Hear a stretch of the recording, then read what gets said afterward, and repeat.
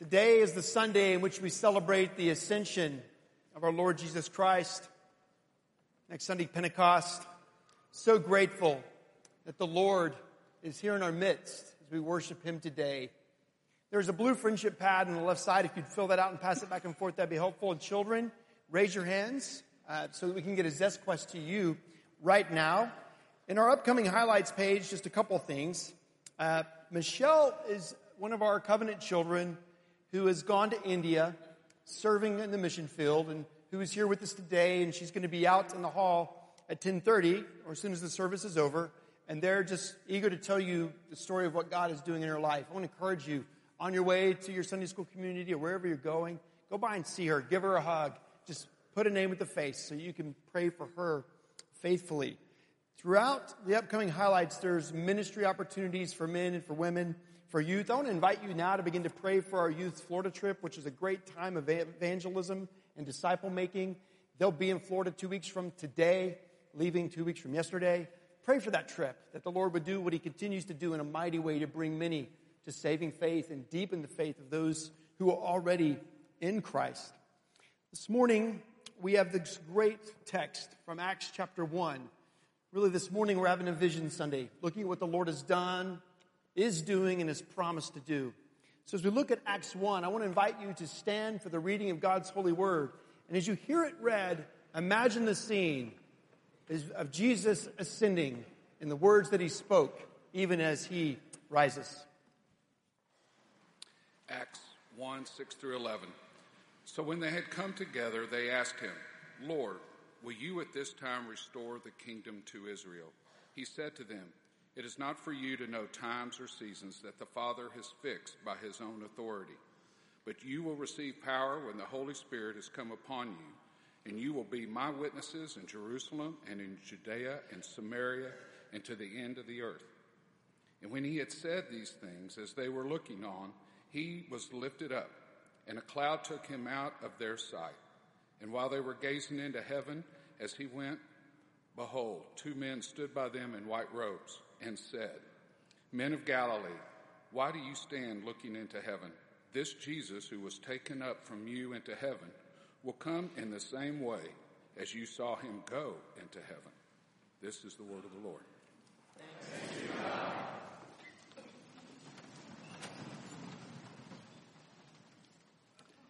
Father in heaven, we do thank You for Your holy word. We thank You for this historical event that the disciples witnessed, even as You were calling them, commanding them, telling them that they would be Your witnesses into all the earth. And today, 2,000 years later, we're here. As You are building Your church, we are the evidence of Your faithfulness. Father, we thank You for every person that's sitting in this sanctuary right now. Those who are in Christ, saved, who have been made disciples, who are growing in You, and those who perhaps today are coming and will learn about You for the first time and see that they need a Savior. And there is one, and His name is Jesus. Father, would You overwhelm us right now with Your glory? Would we be overwhelmed by the weight of Your power and Your beauty and Your transcendence and Your presence? Lord, as we prepare to come to the table, bless us and feed us that we might be nourished and made more aware of the incredible presence of Christ, the work and power of the Holy Spirit in our lives. We pray in Jesus' name. Amen. 2,000 years ago, over 2,000 years ago, the disciples stood there. They heard Jesus speak those words. He said, You will receive power when the Holy Spirit has come upon you. And you will be my witnesses in Jerusalem and Judea and Samaria and to the ends of the earth. And that same Holy Spirit, that God, the one true God, Father, Son, and Holy Ghost, here He is present with us now. The Spirit dwelling in us as we worship Him. And as we seek by His grace and for His glory to be faithful to the Great Commission. To go and make disciples of all nations. Baptizing them in the name of the Father and the Son and the Holy Spirit. This morning, we're going to talk about vision from this text, the fulfillment of that vision and what's still promised to come, what it means for this particular expression of the church. For when these men stood there watching Jesus historically ascend into heaven, they received those words that they would be his witnesses. And then on the day of Pentecost, that powerful movement of the Holy Spirit came. And that same Spirit is in our midst. And that same Spirit is moving this church. And that same Spirit continually reminds us that this church belongs to one, Jesus Christ, who is the head of this church.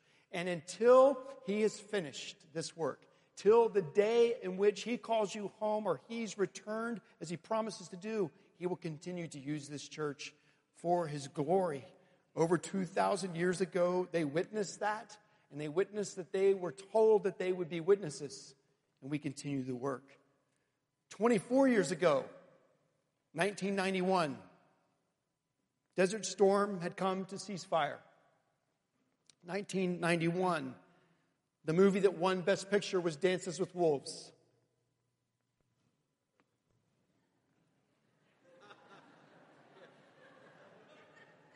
Do we have any? I still have power. And I do mean the Holy Spirit. The lights are off, but you can still listen. Praise God. The song that won Grammy for Best Song was a song called From a Distance. Bette Midler singing a deistic theme. God is watching us. God is watching us. God is watching us from a distance. The World Wide Web later that year was made available to the public. And closer to home in the month of May, Texas Ranger Nolan Ryan pitched a record 7th no-hitter. And the 356th and final episode of CBS's second longest running show, Dallas, finally came to an end. Gunsmoke was the show that went longer.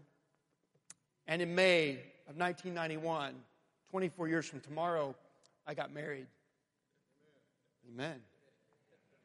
About the same time, this church, faithful to the Word of God, faithful to every word of God, followed elders, some sitting on these pews here, to start something new. A church that would be faithful to the Word of God.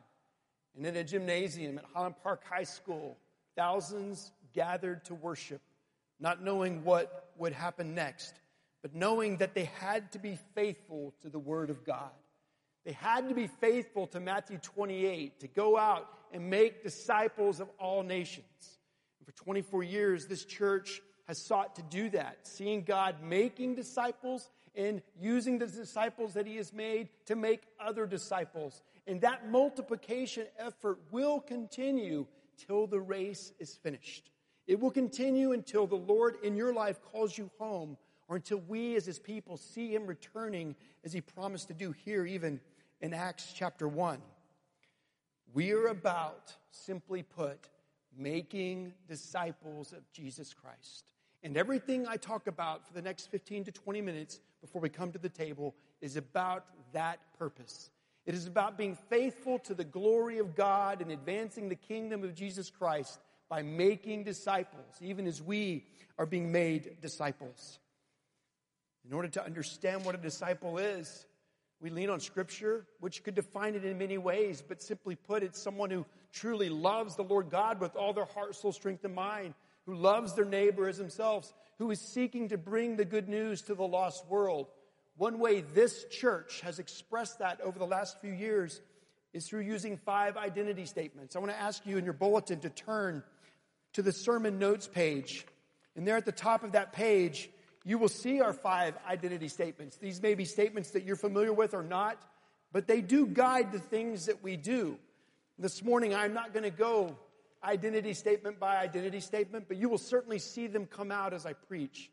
Instead, I'm going to use 4 words, 4 headings as I talk about the vision of this church. And the 4 words are the Word, worship, work, and witness. Very easy to remember, 4 W's. The Word, worship, the work, and witness.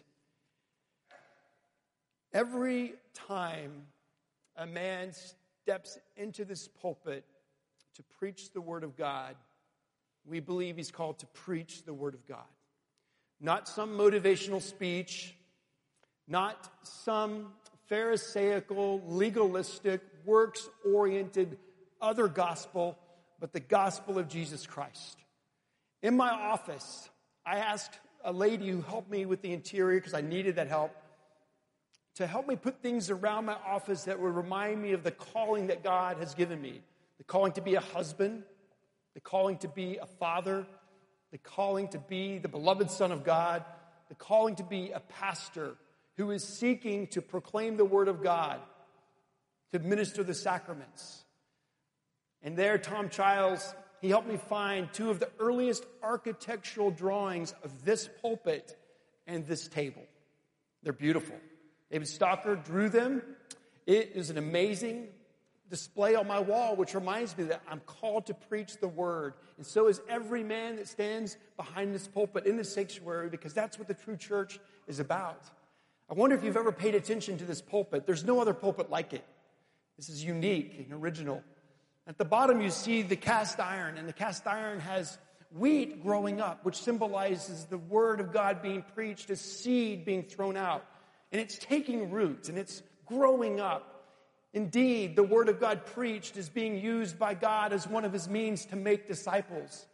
In our identity statements, we talk about being a church that wants to know and live the Word of God. Not simply know it intellectually, but to live it. And in doing so, that Word bears fruit in our lives. I'm not sure you've ever paid attention to this table, but here on this leg, a vine begins to grow out. As the Word has been scattered, the fruit grows, and this vine is etched in the wood all around the table, symbolizing fruitfulness. Fruitfulness that can only come by us abiding in Jesus Christ. In John 15, Jesus said, "It is to my Father's glory that you bear much fruit," so proving to be my disciples. So we actually prove we are His disciples as we know the Word of God and we live the Word of God. And I'm so thankful that the Lord has taken me to a church where I don't have to apologize for preaching the Word. I'm so grateful that I'm in a church where all of the pastors, as a band of brothers, come together and we long to use the gifts God's given us to preach the Word. Something that I mentioned a few weeks ago that I want to talk about for a moment that really excites me has to do with two of our pastors that we believe as a session God is calling to the role of associate pastor, and that is Chad Scruggs and Paul Goebel. When they came onto our staff, I sensed that it was for a short term. They're godly men like all of our pastors. They have gifts that can be used in any church. And I sensed there would be a day when the Lord would be calling them to be the senior pastor of a church somewhere. But last summer in China in June, I took a day just to pray for this church while in China, this body. And the Lord prompted me with the idea of what would it look like to see Chad and Paul at PCPC for a lot of years, serving in the pulpit ministry, sharing the pulpit with you, developing sermon series that would truly go deep into the hearts of our people. And I got excited. I came back and essentially prayed and meditated over that for a long time. And in August, I asked Paul and Chad what they would think about being here for some time. They were kind of blown away. It wasn't what they were thinking. But then I talked to our session, and over time, last fall, the session moved to a place of saying, we believe God is calling these men to continue this work at Park Cities Pres, to be in the pulpit ministry with me, our other pastors as well, but specifically to these two brothers in a unique way. And this is what it's going to look like. In the fall, we're going to begin to preach a series through the book of James. The men's Bible study is going to be on the book of Proverbs, which has been wonderful this last year on Tuesday mornings. I'm going to preach for a number of weeks in a row. And then I am going to have Chad and Paul preach for a number of weeks in a row. I'm still going to be present in this sanctuary, worshiping, assisting in the services as well. But after I hear them preach at 9:30, or if I wait to hear them preach at 11, I'm going to go downstairs. And I'm going to go be a part of the Sunday school community of this church. And I'm going to teach specific things like evangelism and prayer. And what does that look like for our body? The purpose of this is simple.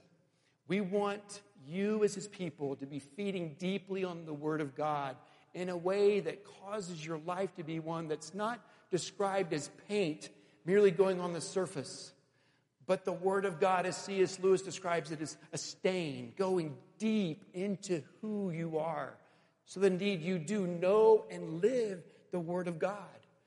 We believe that in the next season of our church, this move is going to make us even more vibrant.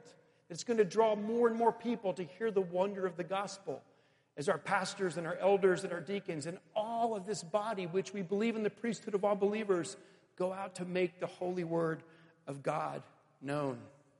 I'm very excited about that. And on June 7th, that Sunday, we'll have a congregational meeting to that end, brothers and sisters. And I couldn't be more delighted. Our pastors love each other deeply. I'm not sure you know this or not, but at 11:01, Monday through Friday, we gather in my office. And for 30 minutes, we pray. We don't share prayer requests. We just gather in my office and we pray. We pray for you. We pray for the world. We pray for the persecuted church. We pray for the sick. We pray for the lonely. We pray for the lost in our city and all around the world. It's incredible because prayer is powerful. And these brothers, we love each other deeply. I'm so grateful for Bill Lambert and Julian and the whole crew. I know you are too. And the gifts God has given them. Secondly, I want to talk about worship. Do you remember the first time you worshiped in this church? Some of it might be today. You can tell already that we take the name of Jesus Christ seriously. We take the work of the Holy Spirit seriously. We come to worship God the Father Almighty. He is unlike any other. This God that we worship, as we cried out, holy, holy, holy, is transcendent and set apart. Our worship is not to be man-centered, except on the man, Jesus Christ. Last week, we had a visitor. The visitor and his wife have been looking for a church for some time. They actually described a process that they're going through to find a church. And worship is central. He sent me an email with encouraging words and then sent me to a blog post from another man in Oklahoma City who leads a church. This man described worship this way. Listen, worship begins with intensely profound, listen to that, intensely profound and inspiring and exalted thoughts about who God is. Worship begins with deep biblical thoughts about God, robust and expansive truths about who He is and His greatness and glory. Thoughts that in turn awaken passionate affections for God. Passionate affections such as joy and gladness, delight, admiration and love and fear and zeal and deep satisfaction in all that God is for us in Jesus. We want our worship never to be about mankind, never to be centered on the gifts that He's given us or the musicians, but upon the transcendent God. There's no one like Him. And on the presence of God here even mysteriously this morning in our midst. So we want to be a body that stands on the Word of God and worships well the God Almighty. The third W, the work of God. If you're a member of this church, you took a vow. There are 5 questions. The 4th question says, do you promise to support the church in its worship and work to the best of your ability? I love that question. I've never heard someone in a membership interview or standing before the congregation say no. But it's a question we must continue to ask each other. Are we being faithful to that vow? This morning, are you seeking to worship God to the best of your ability by His grace and for His glory? Not just worship, but work. What is the work of God? Around the world, PCPC has sought to make the kingdom of God known. Around the world, missionaries have been sent, like Michelle, to tell people about Jesus for the purpose of making disciples. This week, Jerry Gibson, who's the director of our world missions and church planning, brought something into my office. And this is it. This is a chair that was made for us by those who are involved in the work in Senegal. It says EPS, PCPC, celebrating 12 years of ministry together. It has a baobab tree, which you see all over West Africa, which symbolizes life. The ministry, the folks involved there, carved this to give it to us as a gift. Why? Because over the last 12 years, especially in the first 10, God did an amazing work in Senegal. Listen to this. In 12 years, over 40 churches have been established in Senegal. West Africa Theological Institute has been established. The Presbyterian Church of Senegal did not exist 12 years ago, but exists now, and it has expanded beyond the Presbyterian Church of Senegal to the Presbyterian Church of West Africa. 2 schools, grades 1 through 8, have been established. But Jerry Gibson tells the story better than I can. I want you to listen. My experience, Mark, with missions says that none of this really means much without some context. These are just institutions. The real story is what leads to these institutions. When we say 40 churches, what does that mean? When we talk about a growing denomination in Senegal, what does that mean? You have to go back at least 12 years to get perspective. The spiritual landscape of Senegal was as dry as the physical landscape. What did the Lord have to do to make something out of nothing in this Muslim nation, to bring life to a dead, dry landscape? He had to speak. God had to first speak life into one dead heart through a missionary. It so happens that in this case, that heart belonged to Mamadou. Mamadou's been to our church. Mamadou had to be discipled, making disciples. Through his discipleship, the Lord had to call Mamadou and give him a vision for ministry. The Lord had to use Mamadou to save more Muslims who would have to choose Jesus over family. This is true. They would have to choose Jesus over family, Jesus over status in society.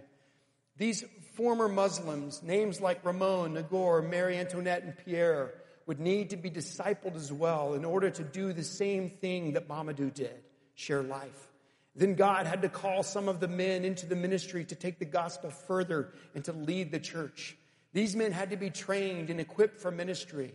Now evangelist pastors. They would need to enter villages that were hostile to the good news. Mamadou calls these evangelist pastors Pauls. These men would be rejected again and again, village after village. Eventually, they would find a village that was receptive to the gospel and settle in. Cell groups would form in one village while these pastors continued to evangelize the nearby villages that first rejected them. They would raise up Timothys. One by one, people would be saved and more cell groups would form. Then those cell groups would eventually grow in number to form public worship services. In 2015, outdoor public worship services have grown to the point of needing physical church buildings so that the people can gather and worship away from the dry, dusty winds of Senegal. This work is a humbling part of what God has done through PCPC. 56 members of this church have served in Senegal to labor hand in hand for the purpose of making disciples. Brothers and sisters, this is just one small example of how God has used this church in 24 years to make disciples. But God is not interested in only making disciples in continents a long way from us. He is also interested in making disciples right here in Dallas. And as I stand here right now, there are lost people to the north of us. And there are lost people to the east of us.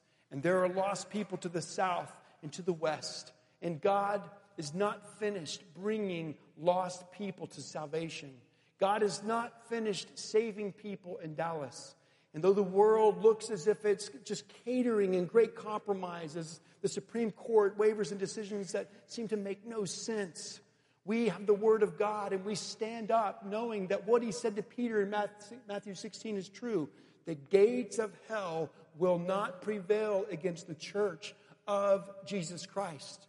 Until He is finished, He will use this church for His glory to bring people from the nations to Himself, including your neighbors, including your coworkers, including your friends, and I believe including your enemies. Our session for the last few years has been seeking the face of the Lord as we have in the past to help us know how to best make disciples. One thing that the session has prayerfully been considering for 3 years is, what does the Lord want us to do with this property in this space? We are in a strategic location here at Oaklawn and Wycliffe. We are an evangelical church that stands up for the Word of God when the world all around us is pursuing riches and immorality and redefining a whole host of things. But we're here. We are here as a light on a hill, a church in this city that will continue to proclaim the name of Jesus. So I want you to know that we have been seeking His face. What does He want us to do? What does He want us to do right here? We're looking at plans. What might the Lord want us to build, if anything? And the reason I'm mentioning this to you today is because we as a group of elders do not know right now what the Lord wants us to do. You may have heard rumors about a master campaign, all those things. We have been talking about that. But we have not come to a place where we know exactly what the Lord wants to do. But we know this. We believe He wants us to do something. We believe that He will reveal it to us. And we believe that it must be for the purpose of making disciples of Jesus Christ. That we can justify before Him that every square inch would be used to make that happen. There is no elder, no pastor, no one who is interested in building anything for us and for our glory. We're only interested in seeing what He wants to do to make the gospel go out, and even in a brighter way, into this city, to the neighbors all around us, that they might come to saving faith. So I tell you that for this purpose alone. Please pray for us. Pray for us that we would be united. Pray for us that we would be confident in the Lord. Pray for us that we would not be distracted. Pray for us to hear the voice of God. Because we do not want to do anything that would diminish His glory. We do not want to do anything that will put the attention on man. My brothers and sisters, we want to glorify God by standing on His word. We want to glorify God in the way in which we worship. And we as elders and deacons and as the whole body of Christ, we want Sunday after Sunday to worship Him and be a part of His work to the best of our ability by His grace. And lastly, we know that that means we're to be a witness. The same word that Jesus gave the disciples. A witness. But a witness to what? To one thing. The gospel of Jesus Christ. What is the gospel? The gospel is the good news that mankind had rejected God, had turned their back on God. All of us had turned and gone astray, each of us to our own way. But the Lord laid on Him, Jesus, the iniquity of us all. The gospel is that Jesus Christ came to save sinners. He came to walk upon this earth, to live the life we couldn't live, to die the death we deserved to die, and He did it. And then He rose from the dead. And then 40 days later, as we've heard this morning, He ascended into heaven. And as He ascended, before He went, He said, "You will receive power." And it's the power of the Holy Spirit. And that same power is present. In the very first recorded sermon in PCPC's history, Luther Whitlock closed the sermon with these words: "Make no mistake, if there is to be a ministry," talking about PCPC, "if there is to be a ministry, if there is to be a church, then it will be built up on the gospel. Jesus Christ, crucified and risen, is our only hope and our salvation." And then he said, "Let's pray." That statement was true 24 years ago. That statement's true today. It will be true 24 years from now, when many of you have gone already into glory. Maybe Christ will have returned by then. I do not know. But because of God's grace and for His glory, I believe that the men sitting here who are about to serve you communion will protect this pulpit. That it will be a pulpit from which we preach the Word of God, from which we preach the gospel, the good news of Jesus Christ. My friends, the church, capital C, is the most important relationship that you have. Because it is a relationship with Jesus Christ where He is the head. He's the groom. He's coming for you and for me, the bride. The title of today's sermon is, "Till the Race is Finished."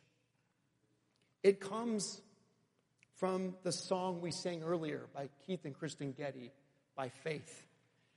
And in that song, Keith, as he wrote these words, described the church. He said this: "By faith the church was called to go, and the power of the Spirit to the lost, to deliver captives and to preach good news in every corner of the earth."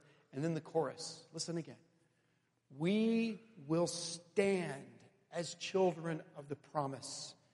We will fix our eyes on him, our soul's reward. Till the race is finished and the work is done, we'll walk by faith and not by sight."